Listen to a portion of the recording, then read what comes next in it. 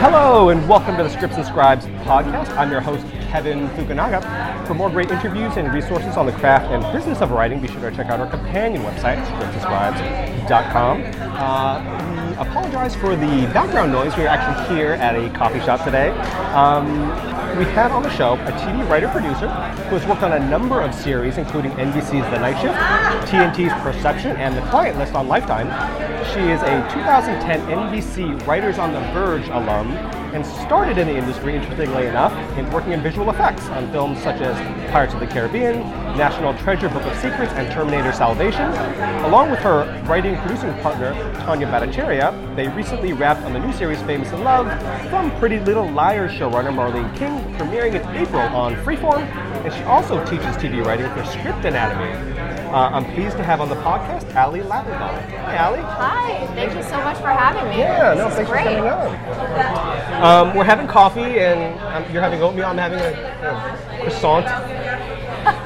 And we're here to talk TV. So we always start the podcast where we get to know you a little bit, where we find out how you got started in writing, although you worked for a long time. I mean, you had a long credit list on IMDb working in visual effects. I don't want to give away my age, but it was a very, very long time. Well, I mean, a lot of TV shows and stuff like that, so a lot of episodes. But there was, you had a lot of credits before you even started working as a writer. I did, yeah. This is definitely a second career for me, and it took a while to make that transition happen. Right. But it was something that I knew when I started in visual effects, I started right out of college. Pretty much the first week after graduation, I started working at a post-production company in San Francisco, and I started as a PA and a receptionist and became an assistant editor actually pretty quickly, and then an assistant on The Flame, which is probably one of the most, at least it was back then, the most popular 2D compositing tool.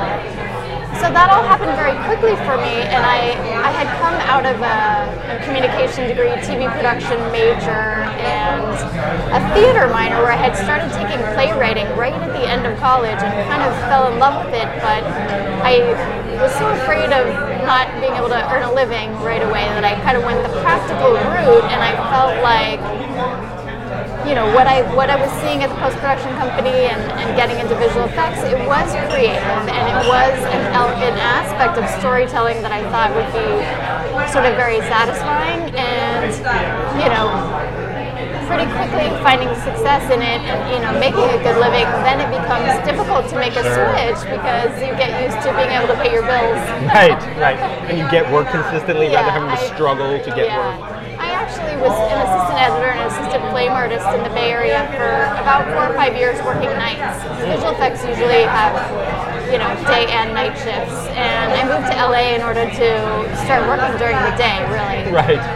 Which happened right away, and that move to LA also saw the transition in visual effects from commercials and music videos, which is what I was mostly doing in the Bay Area, to starting to work on feature films, which oddly enough, as a visual effects compositor, and I don't mean to insult people who do it, because there are people who do it who are wildly creative and passionate and dedicated, but for the level of compositing that I was doing, which was not like the highest level, it's a lot less creative because, I worked on 2 of the Pirates movies and probably spent 6 months on each compositing water plates, ocean plates, and on fractional boats which were shot on green screen, and that just became such a drag. but it was good because I feel like that really gave me the nudge that I needed to pursue what I then realized was my dream, which was to really get at the core of storytelling, and that was writing for me. So now, did you discover writing and storytelling was your passion through this process, or had you known before, but this was just sort of your way in? I always had, I started college actually as an English major and then switched in the first year because I was like, oh, this is great, but how am I going to make a living? Money. Right. And then when I did the theater minor, the very last quarter in school, I took a playwriting class, and I feel like the light bulb really went off for me in that class. We wrote one act, and I felt high after, I felt like this is the thing that I love to do more than anything, but it was, a few weeks before graduation and I needed to pay the rent, so I kind of just put it on the back burner, and then after several years of working in visual effects, I realized, you know what, I was, early 30s, I wasn't married, didn't have kids, I felt like I had the opportunity to really give it a try and take that risk, and I kept compositing. I actually went back to working nights and started writing during the day. I went and took a bunch of classes. That's actually where I met Tanya.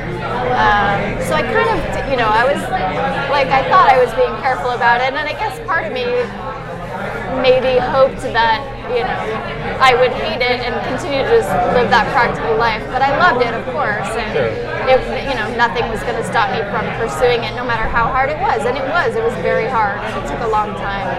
I think it took 7 years between my decision to pursue it full-time as a career and the first paying writing job. So 7 years, I guess it happens faster for some people and it takes longer for others, but that's what it was for me. Yeah. And we always try to mention that as well. The overnight success stories are few and far between. You're a 7-year overnight success. Other people are 10-year overnight success. 5-year overnight success. It doesn't happen very quickly. So, if you're passionate about it and if you love it, stick with it. That's the thing. I think if you can't stop, then you just have to hang in there. If you think that you could be happy doing something else for a living, then there probably almost anything else is probably going to be a more stable career. Right. As we all know. Unless you want to be an NBA player or pro football player. Other than that, That's true. That's true. Now, did you find that working in film, in post-production, that there were lessons, especially you work in post and editing, did you find that there were lessons that you took from that and brought with you into your TV work? Yeah, there really are, and it's sort of becoming more clear to me now that Tanya and I are we're working in TV, and luckily for us, quite early on in that process, when we were staff writers on our first show and our second show, we got to produce our own episodes, and that always, includes obviously being on set and then overseeing your episode through post. And editing is definitely the final rewrite, in a really significant way. So, but prior to post, when you're on set, I feel like it's a very natural, it's very easy for me to understand how a scene is going to be cut together when I'm watching something shot, which isn't necessarily the case for all writers who just come from, say, a purely words on a page background. So I do have that. I actually worked on set as a visual effects supervisor a little bit before I switched over. So I think that also gave me some experience that is helpful, for sure. And I think being able, obviously, to visualize, it's a very visual medium, TV and film, obviously. So having that experience of, seeing how things cut together and actually cutting things together yourself helps. It really helps when you're writing and when you're figuring out what scenes, you can cut, how to transition, that kind of thing. Now, did your visual effects background, or did that help or hinder you at all during the process of you becoming a TV writer, meaning like a showrunner meeting with a visual effects heavy show? Did that ever come up at all? I have to say it hasn't really. When we first started going out on meetings, I sort of thought, well, maybe this is an asset, so I'll mention it. And people usually just go, oh, cool, and they nod and then they move on. Like they don't, they don't really. especially at the lower levels, writing on staff, you're not expected to have any kind of producing experience or post experience or anything like that. So I don't know. I do remember the one place we talked about it a little bit. We had a showrunner meeting on Teen Wolf, the MTV show, and they're obviously really visual effects heavy. And I feel like that was kind of one of the only showrunners who asked a lot of questions and was at all interested. Right. Yeah. We have a lot of writers who do not live in Los Angeles who listen to the podcast. And for feature, it's always easier to be here to take meetings, and there's lots and lots of meetings before you actually get paid for anything. Right. Isn't that the truth? Yeah. But especially for television writers, you never want to say impossible to make it not living here, but it's much, much more difficult to make it as a TV writer out of Los Angeles than it is for a feature writer living out of Los Angeles. Yeah.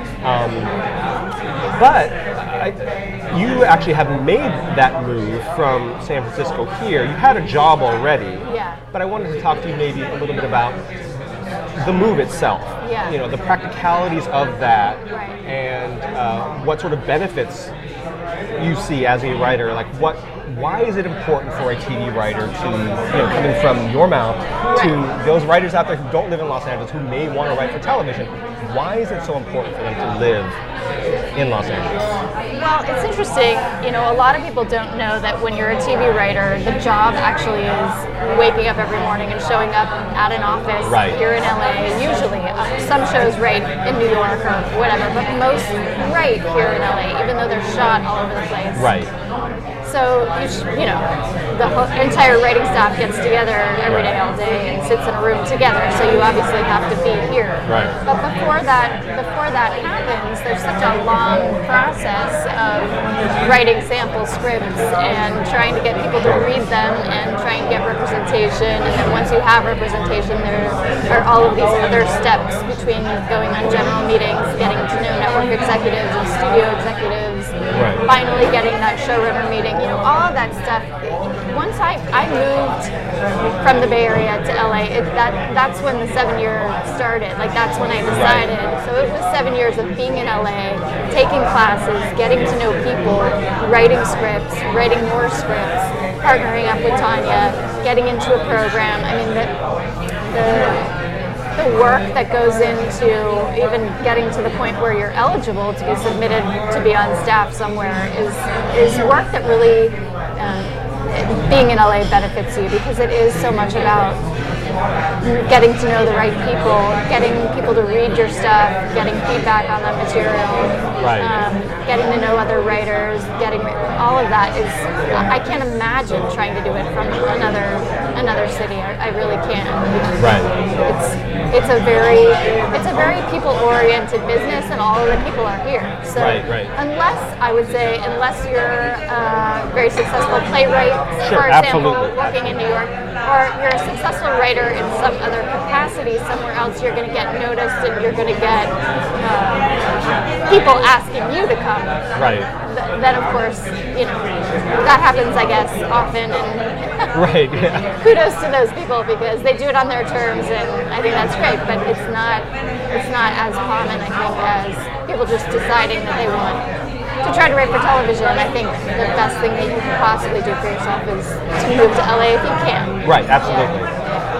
And a lot of staff writers, a good majority probably of staff writers, started off as an assistant on a show, and either promoted through that show or through, somebody leading that show, like the supervising producer, or somebody leading that show and taking them with them to a different show, or the programs. The fellowships, the programs, things of that nature. People ask me all the time, what are the best pathways into staff writing position, and I think you just hit it on the head. Being an assistant, either a writer's PA, a writer's assistant, a showrunner's assistant, or a script coordinator. Those are the 4 assistants on every show. Every show has them. If it's a successful show that's on for multiple seasons, there is a chance, if you do good work and you are fantastically beneficial and make your showrunner's life easier, they're going to at least read your work. Yes. And so being promoted at some point is a possibility, and definitely something that I would recommend very highly. You know, not even if you don't get a staff job on that show, if you work for a year or two for a showrunner and do great work for them, but they can't give you an episode or can't give you that staff writer position, they can help you when your reps are sending you out on showrunner jobs. If you're up for any kind of staff job, having any showrunner call and say, hey, this person's great, means the world. So if you have a showrunner who sort of becomes a fan because you've done great assistant work for them, that's gold. That's gold. Yeah, well, I mean, Liz Alper, who was been on the podcast, was David Shore's assistant. Oh my gosh. Yeah, obviously David Shore's huge. Yeah. Didn't get promoted to work on one of David's shows, but was able to obviously parlay that. Everyone he knew, and he was obviously very good to her, and was able to parlay that into a staff job on Chicago Fire. So, but again, had she not been David Shore's assistant, those opportunities, those connections, that network may not have been what it is. You know, and being an assistant is also a really, really smart choice. If you can, I know those jobs are hard to get, but if you can try and if you can get one, it really, if you're a writer's assistant, you're sitting in a writer's room all day, every day, and that experience is really invaluable because you understand how a writer's room works before you find yourself in one expected to, pitch and all that stuff. So, writer's assistant, obviously, very coveted job, but a great opportunity and very valuable. Showrunners assistants, I mean, also know the ins and outs of how a show is produced because they're involved in every aspect of what their boss is doing, from production to post to casting to the writer's room to turning scripts in to notes calls to all of it. So I think it's such a great education. So not only all the allies that you're going to make, but the education itself. Absolutely. Yeah, it's amazing. And that's a big part of it too. Yeah. Is that at least if you're promoted from within, they know you understand the process, which is a huge difference when coming from someone outside. Because just because you know how to write and are a good writer, doesn't it's a tiny part of it. Right, absolutely. Doesn't mean you necessarily know how a writer's room works and you're a good collaborator and all these other things. And do you have any specific? I mean, granted, your move to LA was over a number of years ago. Yeah, a long time ago. What are a few things that you may have picked up that are valuable, maybe for people who are considering that move? Writers who may be interested in making that move. What are some things that maybe advice you might give them? Yeah, I mean, I would definitely say take classes if you can, even if you feel like you already have all the education that you need. Getting to know other writers here is huge. And especially in TV. Yeah. Because you'll all be working with each other, you'll all be Absolutely. Establishing that group of peers, you always want to be getting feedback on your work and growing that community is really important. And I think not only for the feedback aspect of it, but to just hear about what opportunities are out there, or who got repped where, and what new young hungry manager is looking for a comedy writer or whatever that is. This might be a good place to say that I teach a script anatomy, so I'm a little biased, but not really, because I took classes when I first got here, and I really feel like that was sort of a door opening for me. Not only because of what I learned, but really because of the people I met. I mean, I ended up meeting my writing partner, so that was huge. And you were actually a working writer. Which is why I wanted to bring that up, because we don't promote a lot of services, paid writing services, because we know a lot of them aren't worth their salt necessarily. Just because somebody says, I'm a writing consultant, I'm a paid reader, professional reader, I read for some indie production company, so now pay me to read your script, give you my opinion, or I'm going to teach you how to be a better writer, even though I've never been paid to write anything because I have an English degree from some college. The difference is, like, we've had on a few services. I've had on Tanya and Holly, who both teach for script anatomy. Tanya actually is the founder. Right, absolutely. Tanya, I should say, is my writing partner, but she also separately and by herself, started Script Anatomy. And you met her through? No. Where'd you get I met her previous. Oh, okay. Yeah, we were actually, I think I can say this, she was teaching at Writers Boot Camp back in 2005, and that's where I started taking classes when I moved to LA. Gotcha. So we were writing features there. We did the 2-year program. She ended up moving to India. We became friends.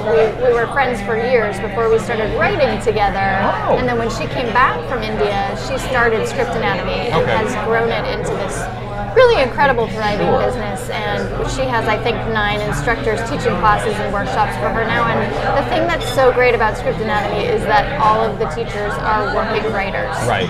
So for me, as if we're going to sort of promote something, because we've talked about it, I've talked about it with Tanya, we talked about it earlier, that like anything in education, you pay to go to college, you pay to get vocational training, but do it in a smart way. If you're going to go to an accredited university, not some online upstairs medical college, from that you find in the yellow pages. Right, exactly.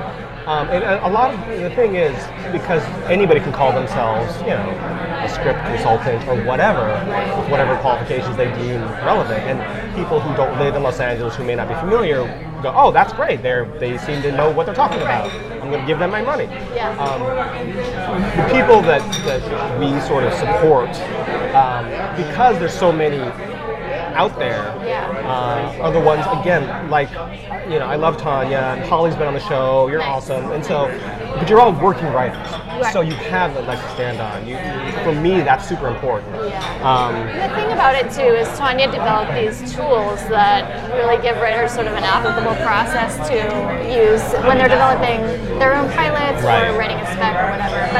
But besides that, the results, I think, at Script Anatomy speak for themselves. We have 6 writers this year in the fellowship programs, and we have writers staffed on shows like American Crime and Handmaid's Tale and The 100 and Being Mary Jane, and the list goes on. So it's really, the success is really sort of in those stats, I guess. It's really exciting. I love teaching there. I really love it. Now, just talking about, we'll dive into a little quick sales pitch here. What is it, and again, this is not a paid thing. Yeah. We've had Tanya on before, we've had Holly on. What can students learn from Script Anatomy? What do you guys teach? Yeah, absolutely. And it's TV writing, but specifically about TV writing, what is it that you guys emphasize? So there's a basic class called the Televisionary Writers Workshop that Tanya's designed. It's a 6-week class, and it takes you from an idea all the way up to a really fully developed outline. It can be for a spec or for a pilot. I will say, in my experience, most of the students are writing pilots, although there are separate spec classes, which a lot of people jump into before the fellowship season, so they can get their specs into great shape. But for either, especially for pilots, it takes you through the idea of a conceit. We really push that, because none of us, let's face it, are Jason Katims or Shonda Rhimes yet. We really have to have high concept ideas that stand out. Just with a log line, you have to be able to attract a reader to want to look at your work. So that idea of what makes your project unique, we go into that. We talk about the different types of conceits. But then we get into a lot of character work, a lot of character development.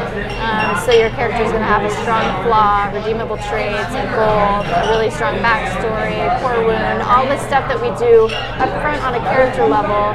And then we get really into structure as well. We teach structure in a really sort of an understandable way, but a way that's pretty diligent, so that once you start to, and each step of the way there are specifically designed tools that Tanya came up with to help you sort of map out, all the core structural beats for all of your different storylines. So once you get to outline, so much of that work is done up front, and you're getting feedback from an instructor and from your peers as well each week, that by the time you get to outline, and then especially by the time you get to draft, so much of that heavy lifting is done that your work ends up being, the writers come out with stronger first drafts, I think, out of Script Anatomy classes than if you're maybe in other classes or doing it on your own, because all those boxes are sort of checked.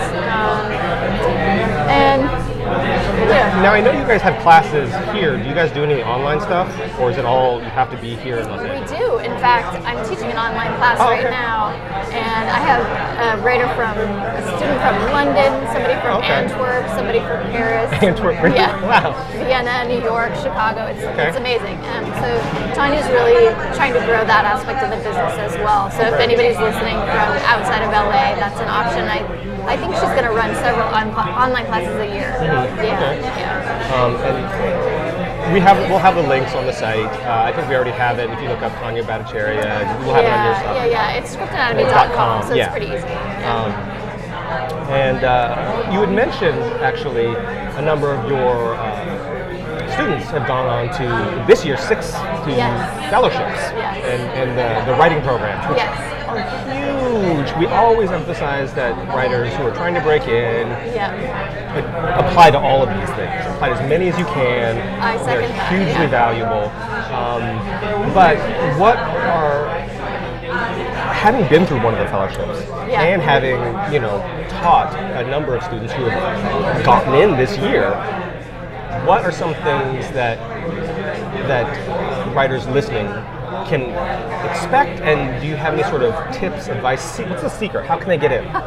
Well, besides having a great spec. So Tanya and I did NBC Writers on the Verge. Right. And I've also been a reader for them. So say they get 2,000 submissions, I might read 100 scripts and score and rate coverage or whatever. Right. I do have a little bit of a perspective in terms of the fact that I will say absolutely apply for sure. They're all really great programs. Some staff have higher staffing rates than others, but I think all of them are well worth it. It's NBC, it's ABC Disney, it's Fox, it's CBS Writers and Mentoring Program. HBO has a new one, HBO Access. Anyway, I will say it's extremely competitive, and don't be discouraged if you don't get in. Keep trying. A lot of times they will track your results from year to year, and I don't know if that's a secret or not, if I'm supposed to say that, but if you can have sort of a strong submission a couple years running, they do keep track of that, at least in the one that I know. Writing a strong spec script is going to be most of it, but then most of them also ask for bios and essays. That's a big part of it too. And then I know at NBC they do a phone interview and an in-person interview where you go in and meet with Karen, who runs the program, and then usually one or more other executives. So it's about your spec script first, then it's about your personal story, maybe what makes your point of view, your voice unique, and then it's about your personal presentation and how you can go sit in a room with somebody and talk about television and storytelling and why you need to have your voice included in that landscape. But writing a strong spec script it's definitely, it's a skill because you have to write something that mimics the show, which is a skill in and of itself, but you also have to write something that really stands out. So it's finding that concept, I think, that can really illustrate that you know how to nail the voices and the character behaviors and sort of utilize those dynamics and relationships and conflicts that exist on the show, but your spec has an episode idea that makes whoever's reading it go, oh my God. Right. I can use an example, actually. It's an old example. This is, again, going to probably age me, but when I first started writing specs, I actually wrote a spec of Private Practice. I was a big Shonda fan, and I thought, that's a show that sort of I know really well. I was watching at the time. And my second spec, I wrote a Grey's Anatomy. Okay. But in between those two scripts, I had a general meeting with an executive at ABC who had read the Private Practice, and I was lucky to go in and get a general, and it sort of turned out to be more of an advice meeting than anything else. It was my first meeting ever. This was just actually before Tanya and I started working together, and she liked the Private Practice, but it was, not an idea. The concept for the spec wasn't stand out, but the story was good, and the voices were good, and the writing was good enough for the meeting. But she actually gave me the example of, if you were going to go sit down and write a Grey's Anatomy, and this was at the time, it was a couple of years after Dr. Burke, played by Isaiah Washington, had left the show, right? And he was a really significant character in the first few seasons. She said, you should write Grey's Anatomy, for example, where Burke comes back for an episode. And that's an example of an idea where you could still show that you know how to write the characters on that show, how to write the storylines for that show, how to write the medical for that show, how to get the voices, but everybody would want to know why Burke's back. And so, so I thought that was a really good example of pushing hard on a concept that would be sort of unique and different. Not everybody's going to write that. Most people are going to just find a great medical case or that kind of thing. So I think that those are really the two, just almost knocked over my own milk. Conceptually, really making yourself push for the best idea possible, and then execution-wise, really being able to make your script sound like a produced episode of the show. Right. So no small feat. Now, do you have any thoughts on what type or what show to spec? Like, there's thoughts of don't do anything that's been out for too long, but don't do anything that's too new. Don't do anything that's too popular, but you can't do anything that's too obscure because no one will know what it is. And what are your thoughts on that whole, like, what show that somebody wants to spec? Yeah, it's a great question. I think first and foremost, you should write a show, and this is subjective obviously, but you should write a show that's really well written, because you don't want to nail sort of a generically, mediocrely written show. Right. It's not going to show off your skills. Right. You should write a show that you're really passionate about and know really well. Yes. But then you should try for something that I think is in like season 2 or 3, if possible. The first season show is always a little bit riskier. Once a show goes off the air, your spec is sort of no longer viable. Right. And so getting a season 2 is always a good sign that it's going to be on for a while. And it's not too old that people think, oh God, I don't want to read another, whatever. Because we've read. Your 500th NCIS right. or whatever. Yeah. I think this year, God, I'm trying to think. I think The Affair is still really good for drama writers. I think Westworld. I think This Is Us would be a great show to spec. I would have said maybe The Americans the last couple of years. Tanya and I wrote a Mad Men in the NBC program, and that was I think in its 3rd or 4th season at the time. I'm trying to think of comedies. Master of None. Great show. Is a great show. I think Kimmy Schmidt's probably still good, although it's been around for a little while. Yeah, I think it's 3 seasons. But I also think that you should pick a show, you should spec a show that resembles what you would like to staff on, because this is going to be part of your portfolio. Obviously, if you're a comedy writer, writing a network comedy is very different than writing a cable comedy, different tones and structures and all that stuff. So probably the answer that you get from most people. I don't know that I have anything. Now, I had a question that I was curious about, since you had mentioned that you had been a reader, you had read scripts for Writers on the Verge in one of the fellowships, or programs. It's not a fellowship. Kind of it is, I don't know. My question was, what do you get assigned scripts, or do you select them from whatever's available? Meaning, if you had never seen an episode of a specific show, would you be assigned that show, and how do you determine? No. So generally, at least the way they do it at NBC, and I apologize if I'm giving away their trade secrets, but I think it's okay to say this, which is they ask all of their readers up front what shows you're familiar with, and you give them a list, and then they assign scripts out of their submissions based on what you're familiar with. And I think it's really a good idea to only check mark the shows that you really know well, because that is so much of what you're assessing, is whether or not the spec is, resembles a show. Sure. Yeah. So yeah. And you may not be familiar since you don't distribute the script, but I wonder, what if somebody writes an episode of a show that, like, very few people, if anybody, has said, "Oh, I watched this show," something super obscure. I don't know what that might be offhand. Yeah. I wonder what someone would something do. maybe from the BBC or something like that. Yeah. You know, they will. I think that's a really good point, because it shows why it's risky to write a show like that. Right. If you write a show that not very many people are familiar with, chances are it'll be harder to find a reader who's familiar with it, and then, you know, that's probably going to hurt you. Right.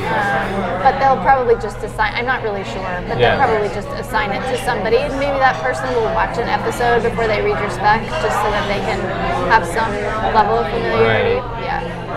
And I know that some of them, I think, like, you know, Warner, you know, the Warner Brothers one, they give you a list that you have to choose from. You can't just write whatever you want. Which I think is probably a good, you know, a good idea.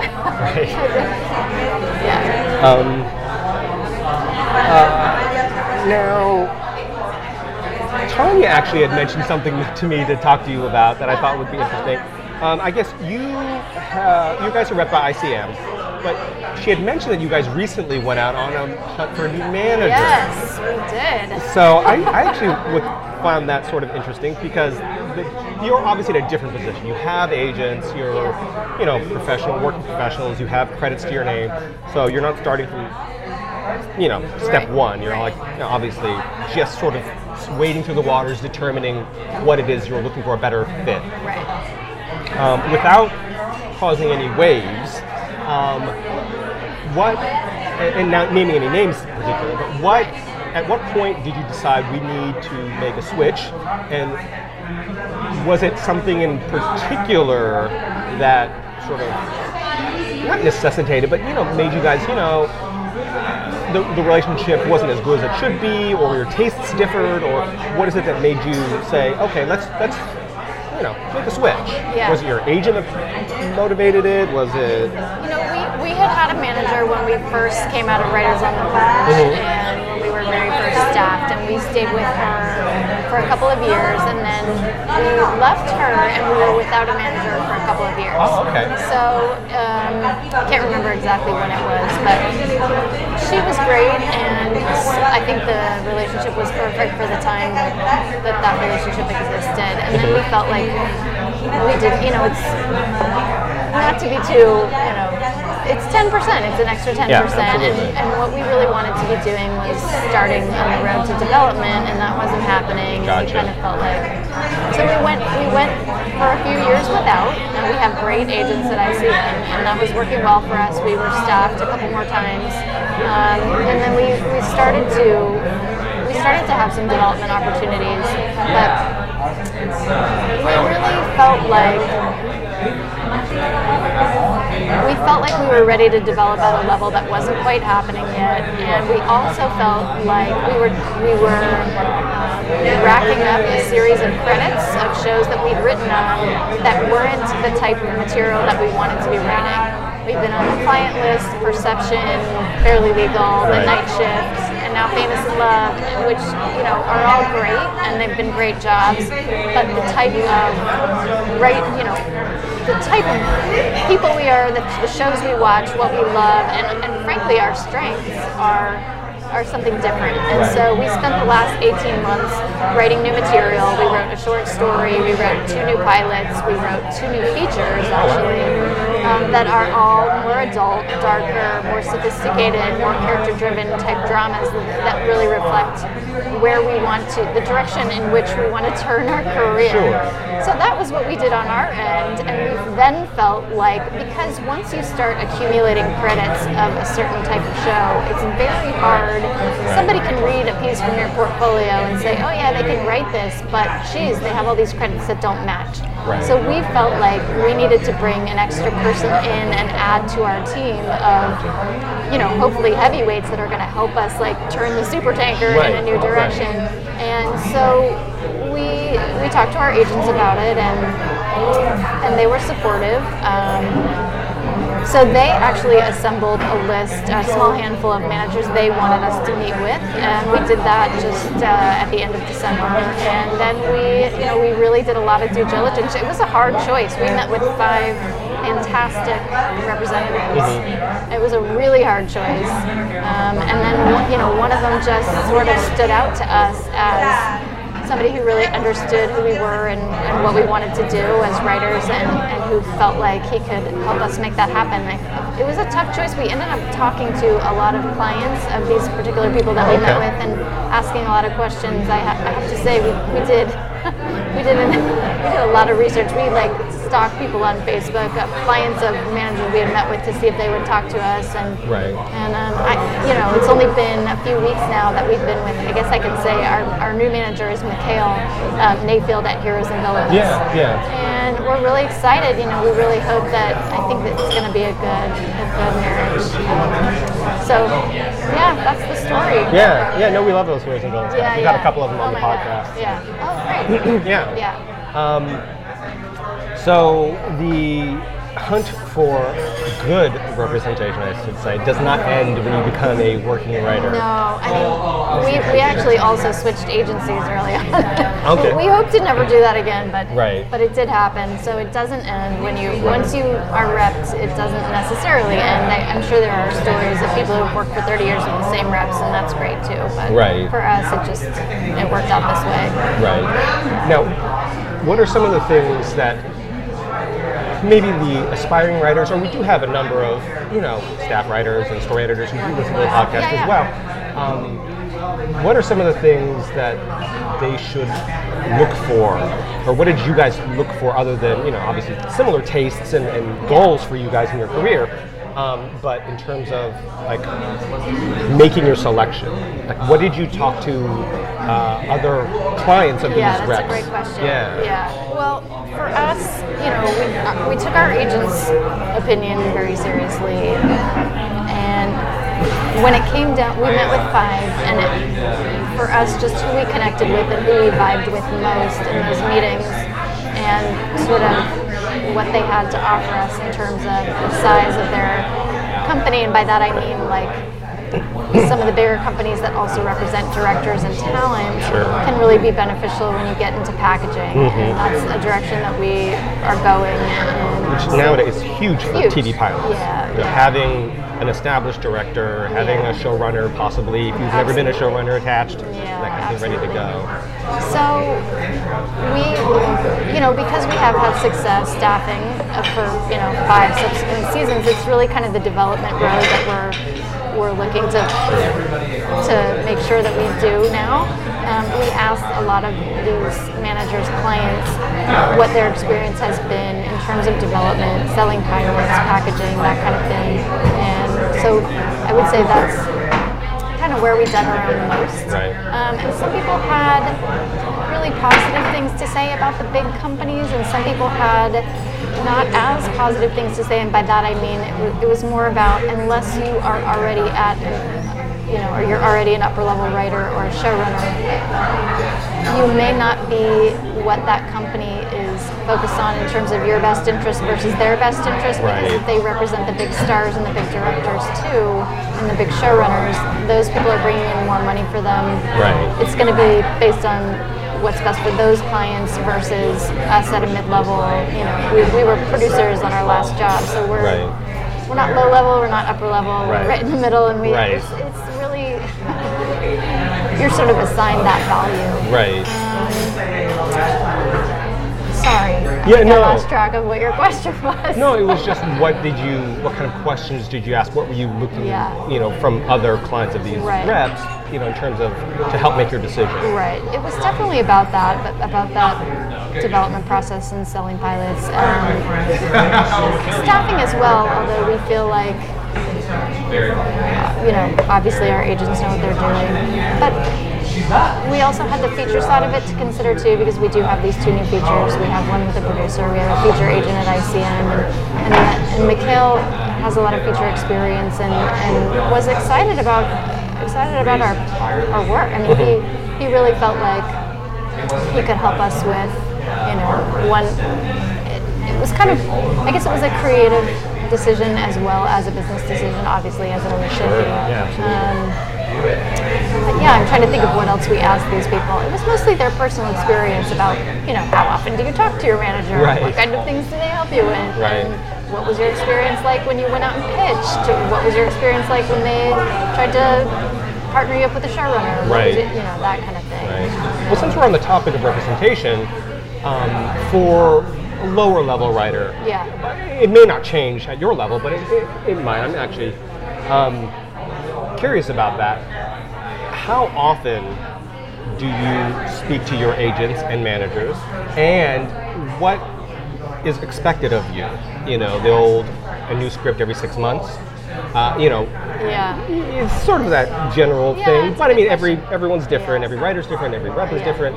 So how often do you speak to your reps, and how often do you bring them new material? Because they can't really do their job unless you give them new material. They absolutely can't do anything unless you bring them new material, and that's, it's obviously a lot harder when you're working on a show and you're working 50, 60, 70 hours a week and you're writing episodes. It's very hard to then go home at night and try to turn your creative brain on and write a new pilot. And at lower levels, you can't develop anyway. Yeah, that's true. But even just to be writing your own samples. So I would say the amount that we talk to our reps definitely varies depending on what we have going on. If there's something going on, we met with somebody yesterday for the development side. We would like to be talking to them, several times a day when exciting news. But when there's, when you're staffed on a show and everything's going fine, you may not talk to them for a couple of weeks. Mm-hmm. But when you're trying to get things going, when you're turning in new scripts, when you're getting feedback, when you have meetings, that kind of thing, we try to call our reps after every meeting that we have. Mm-hmm. Oftentimes we don't get through. I think that's probably pretty normal, although on a good day they call us back by that night. On a not great day they call us back 3 days later. That just is what it is, I guess. I'm not sure what to say about that. I think that's can be frustrating, I'll say. It definitely can, but we let's see, how often, we try to write new material constantly when we're not on a show. When we are on a show, it's, like I said, it's much harder. We have done it and we've tried. It's a slower process, and it's sort of, sometimes the results aren't as good just because you're exhausted. But we do try, and it really is true, especially with us lately in the last 2 years, when we realized we wanted to go sort of in a different direction. We realized that was on us. We had to write the material to prove that we could go in that direction. So we did, and we have, and I would say, I'm trying to think, there's not really sort of a consistent amount of time, like we give them something every 6 months. It doesn't really work like that. We try to really jam on things when we come off a show. We wrote a pilot when we came off of, I guess it was Fairly Legal, which was our first staff job, that ended up being our sample for a couple of years, because we were either on shows, we were staffed, or we wrote a couple of pieces that they sort of selected the idea for us, and they were commercial ideas, but they weren't really in our wheelhouse, and they didn't end up working. So we had these samples, but they weren't really being used. And then these 2 new pilots that we have written recently, one was actually a pitch that we took out. We decided to write anyway, so that was a little bit quicker because we had done all this work up front by coming up with the pitch for it, and then we also happened to write a new pilot around the same time, so we kind of gave them 2 new things within a 4 or 5 month window. I don't know. I don't think there's anything I don't think there's any increment of time that you have to hold yourself to. I just think you have to realize that it really is on you. If you don't like what's happening, write something new. Right. And you had mentioned you had written a couple features. You guys have a couple features recently. Yeah. Excuse me. Feature writers who sort of make that jump to television, especially if they're successful A-list screenwriters, find that transition, I don't want to say fairly easy, but it's much easier. They're welcomed with open arms, exactly. Let's be honest. Then going sort of that other direction. If you're a successful television writer, I mean, unless you're Aaron Sorkin, it's very difficult to sort of make that transition. How do you sort of divide your energies being a working television writer, but also sort of putting your toes into the feature pool? Because they're different. they're very different both in terms of the way they operate, but also the people involved. Right. Yeah. The networks versus the studios, Yeah, and exactly. all those relationships that you've Yeah. built, at the networks versus the studio. Well, I'll say that our TV agents at ICM have been very supportive, and when we signed with them, they immediately put us together with one of their feature agents, who also has been very supportive. And she had us come in pretty early on and pitch her a couple of different ideas, and she told us what she thought we should write. We outlined that feature pretty quickly, but then sat on it for a while because we were working on shows, and we would pull it back out and work on it, Right. when we had downtime. But it ended up being a longer process because we were working. Sure. Then we wrote the draft of it. She read it and she really liked it. It was kind of, it was fun because she hadn't heard from us in a year because we had been on the show. And we just sent her a script that she happened to love, which was very exciting for probably her and us. Anyway, so I think making the transition from TV to feature writing really is going to come down to your material. Again, if you can write something to get yourself noticed, that's really the only way to do it. But having obviously the supportive representation is a huge part of it. That feature ended up getting us a bunch of general meetings on the feature side, which we had never had before. So we ended up going to 20 or 30 companies and getting to sit down with them. And then the next feature we wrote, this is all a credit to Tanya. She basically, it came pouring out of her in terms of what the structure was for that feature in like a day. Oh, wow. So that was a very quick process, and we were able to give Kathleen, our feature agent, a draft of that script, like, I don't know, in a couple of weeks. Right. So in terms of how we divide up our energy, I think at this point we're really dedicated to making the feature career happen, and now having Mikhail on board as well, I feel like we're just not going to let it go. We're going to keep working in that space until we can actually be paid to be working in both places. I think it's especially working in cable where the orders are shorter and you have 10 episode seasons or 15 episode seasons, you're not going to be working all year probably.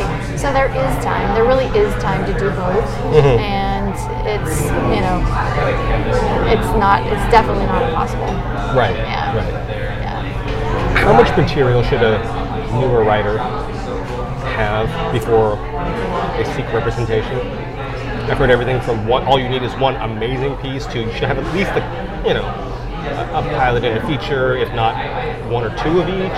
I've heard 2 specs and 2 pilots. I would say maybe 1 spec and 2 pilots. I think having a spec is really these days only good for getting into the fellowships. I don't think there are very many showrunners that will read a spec anymore.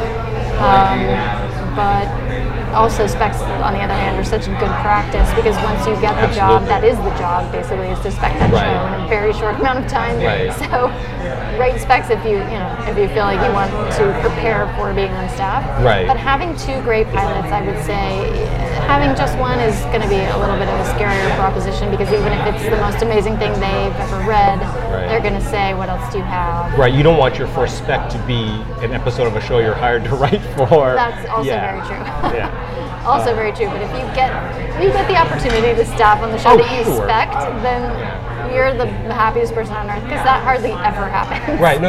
Yeah, no, I just mean you don't want your first spec ever, not of that show, but of any show, where you're copying someone else's voice to be on a show that you're hired to write. I feel like that's, my little naive viewpoint way back in the day. That's why I started with private practice and worked up to Grey's Anatomy because at that time, Grey's was my favorite show and I didn't want to start there because I knew I had to learn some stuff before Anyway. Because we get that a lot. I get a lot of emails of people wondering how they can get their, insert show here spec to the, those producers, those show. Yeah, they're not going to read your spec. Not going to happen. If you want to work on the Blacklist, don't write a Blacklist spec because they will never ever read it, right? 1000% true. Right, maybe they'll read your pilot if they like it. Maybe they'll request a spec of something, and if you've written a blind spot, similar tone, similar.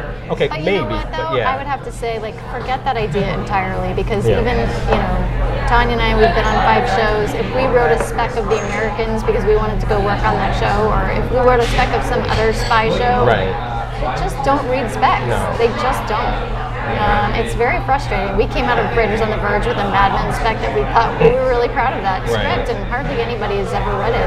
It's like, oddly enough, one of our feature generals last year requested to read it because he was such a fan of the show, and we were sort of talking about it off the cuff in the meeting. And that's like one of the only executives I think in town who's ever read that spec. And it's pretty good. Yeah. I've only heard of, I don't know, one or two showrunners in the past couple years who said they would even consider looking at a spec. Yeah. They all want Me pilots. too. Yeah. Me too. Every once in a while, they're like, if I really love your spec and your pilot, and all you had was another spec, maybe that's what I would. True. But very rarely. That's that true. should be your, third or fourth option. Ideally. Yeah. The short story thing was pretty interesting. Our agent was the one who suggested that we write a short story. Yeah. If you need to sort of do something a little bit more quickly and you want to tackle writing prose, I would say it has helped us.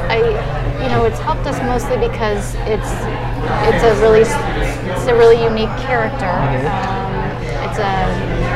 It's a circus freak from 1875 with hypertrichosis, where she was born with hair all over her body. So it's obviously like a visually sort of makes an impression. But a lot of people have read it, and it will get us a meeting. But the next thing they say, especially if it's a showrunner meeting, is where's the pilot to follow it up.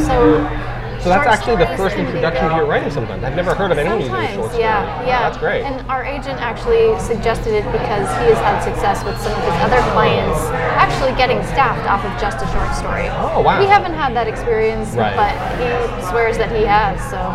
So that's another option for writers who want to add to their portfolio. They say sometimes a one-act play or... Yeah. I've heard of people getting getting staffed based on a play. That happens quite frequently. Maybe not frequently, but it happens. But I've never heard of anyone getting repped off a short story, except, I guess, like tech advisors who, like if you're writing a cop show, you have an ex-cop, and maybe all they have is But interesting. I've never heard of short stories. Especially with people, you and Tanya with your resumes and the amount of material you have, going with a short story, it's kind of bold. Right, I think, it was certainly fun to write, and if you just want to show character and emotion and world. And it stands out, because I can't imagine there's a ton of those floating around. And the other thing, too, is, when scripts are piled high on somebody's desk and they're 60 pages each, if you can give them a 15-page short story that really sort of makes an impression, at least you'll get, a meeting or a request for more material or something. No, that's great. It's happening. Even I learned new stuff. I had never heard of that. That's great. We have a few listener questions I wanted to throw your way. Absolutely. The first one, with the prevalence of streaming content and premium cable shows, i.e. having no commercials, how important is it to follow a traditional act structure? Is it acceptable to write a pilot in a feature style without act breaks? It's a good question. I think that if you're starting out and wanting to break in, I would still suggest writing act breaks into your pilot. Even if you have something that's more directed towards cable in terms of the content, and you think that it would ultimately air on cable or streaming and it wouldn't have act breaks, I think the reason is when you're starting out, you have to be sort of open to taking any job opportunity that comes. And if you have a pilot that does have act breaks in it, it will be, you can use it for to be submitted to more shows, for a wider variety of shows. It's like a numbers game at that point, and I think having act breaks, because anybody who's show running a show with act breaks in it is going to need to see that you know how to write them. But a show with your pilot sample with act breaks in it is not going to deter a cable showrunner from hiring you. Does that make sense? Absolutely. So I would say do it, even if you know that it's like the show would only ever air on Showtime. Throw them in anyway. The fewer barriers you have of people being able to read. Don't give them a reason to say no. Absolutely. We've heard that a million times from everyone. Absolutely. Don't give them any reason to say no. How accurate does a script need to be in terms of historical or scientific accuracy when submitting to producers, executives, or agents? If the script is bought and made, will they hire a technical advisor to do a pass to clean up any imperfections? Well, boy, I mean, I guess if you're writing a medical show and... Yeah. Okay, so I'll start by saying we were on a medical show, right. And we did have an ER doctor. Actually, we had two in our writers' room at the time. So once it's your own pilot. Right, but if it's your pilot, if it's your sample, I would say be as accurate as you possibly can be, because again, there's so many things you're trying to show with a sample, a writing sample with a pilot. You're trying to show that, you know, you're a good storyteller, that you can do good scene work, that you're good character development, that you can write great dialogue, that you can grab attention in the first few pages, that you know how to write an act break, like all these things. But if you're writing a cop show or a legal show or a medical show, one of the things that is going to pull a reader out of your story is if it doesn't feel authentic to the world that you've created. So absolutely be as accurate as you can be.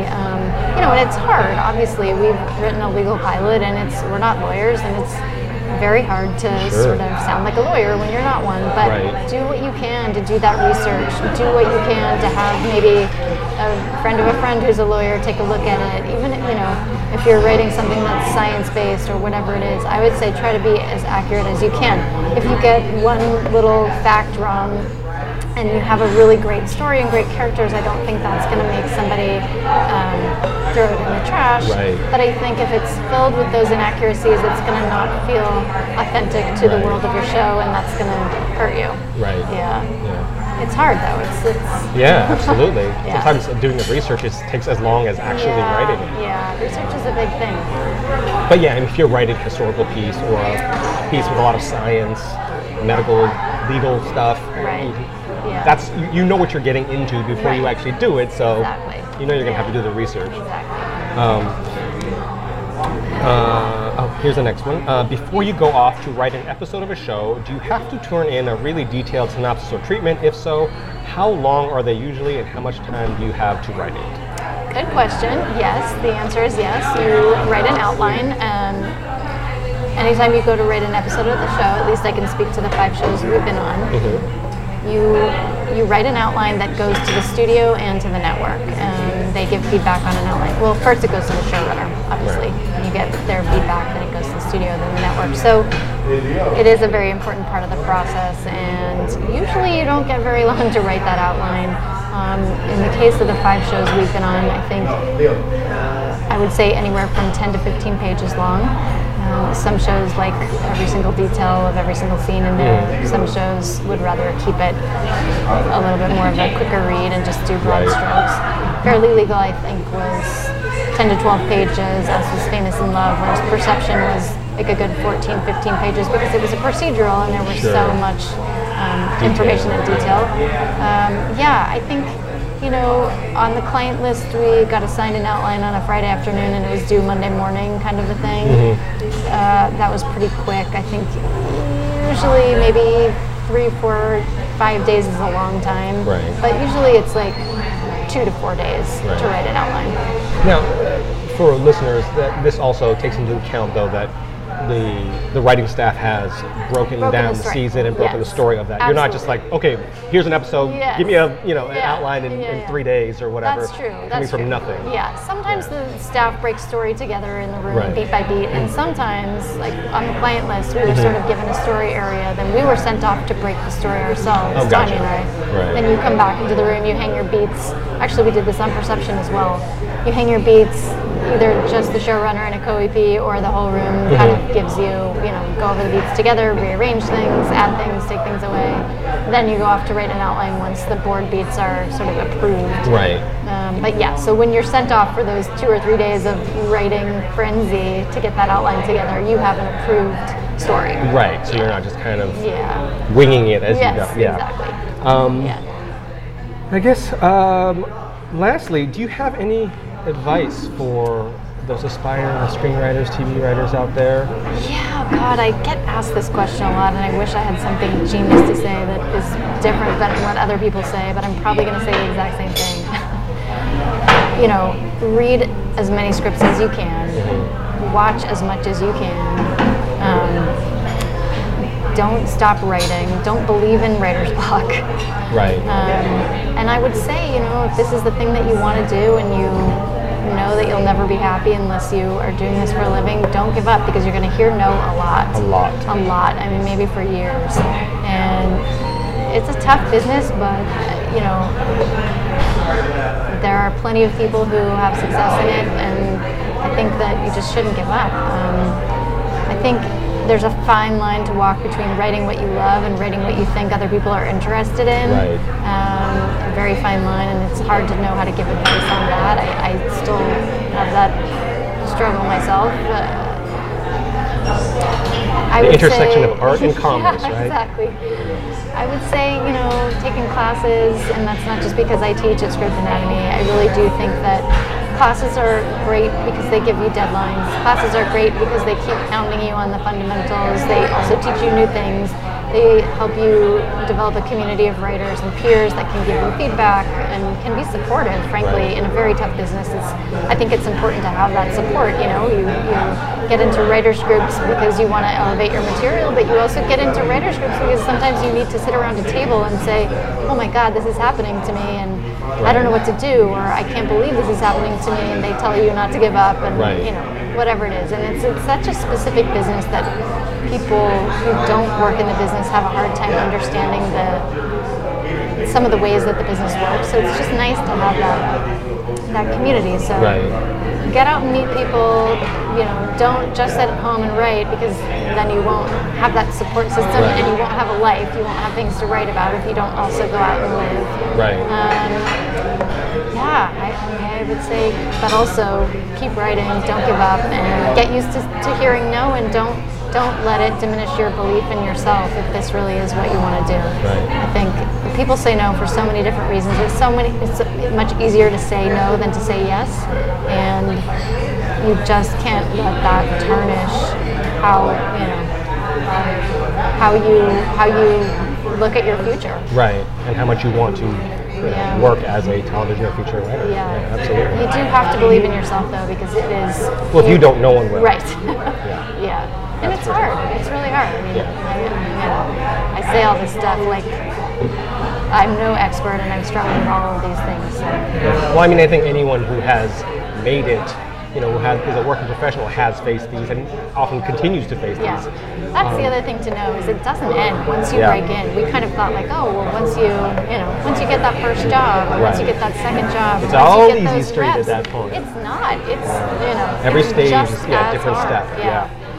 I wonder sometimes if you ask people at the very top, if they still think it's hard. Our agent has actually said in the past, like, you guys want to be on, cable show, whatever the thing is that we're wanting that day, he's going to say, and then you're going to want an overall deal, and then you're going to want, he's basically telling us that we're always going to want the next thing. You're going to want an Emmy and an have. Oscar, and then you're going to want, Yeah, so he's probably right. Yeah. I wonder what Aaron Sorkin wants. I wonder what Vince Gilligan seems like he probably doesn't want a whole lot. He just kind of wants to tell stories, which is awesome. But I wonder what Shonda Rhimes wants. When you have everything, what do you want? Yeah. I mean, what more could Shonda Rhimes I think it's want? human nature, though, to always want the next thing. Oh, sure, I'm sure there's something. Yeah.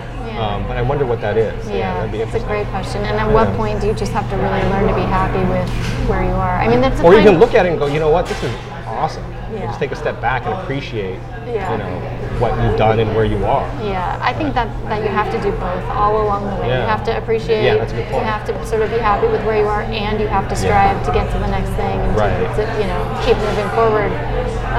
It's a good juggling act, and I think all of us probably have to.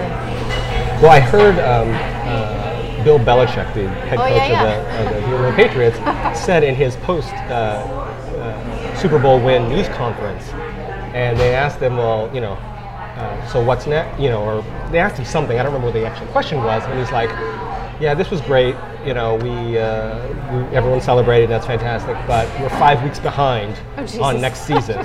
So we got to get to work. We're 5 weeks behind because some teams that don't make the postseason don't have those 5 weeks, off. right? And they're already preparing for the draft. And so he's like, we're 5 weeks behind everybody else. Yeah. So, but that's the reason he's won so many Super Bowls and done what he's done. It's really true. He doesn't look back and go, oh wow, I've won, I don't know, 4 Super Bowls, 5 Super Bowls, whatever it is. Right. No, he's like, how do I get the next one? Yeah. So keeping your eye on the ball, I I think being a creative person, like all of us are, you also have to let yourself have that, you would think. trip to wherever you go to sit and relax for 3 days. Because sometimes I find when I get out of LA, that's when I have my best ideas. Sure.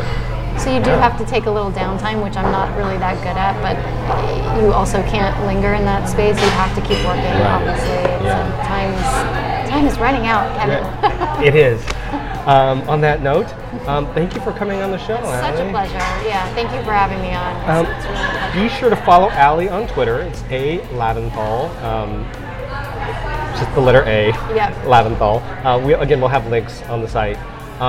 Check out scriptanatomy.com. Yep.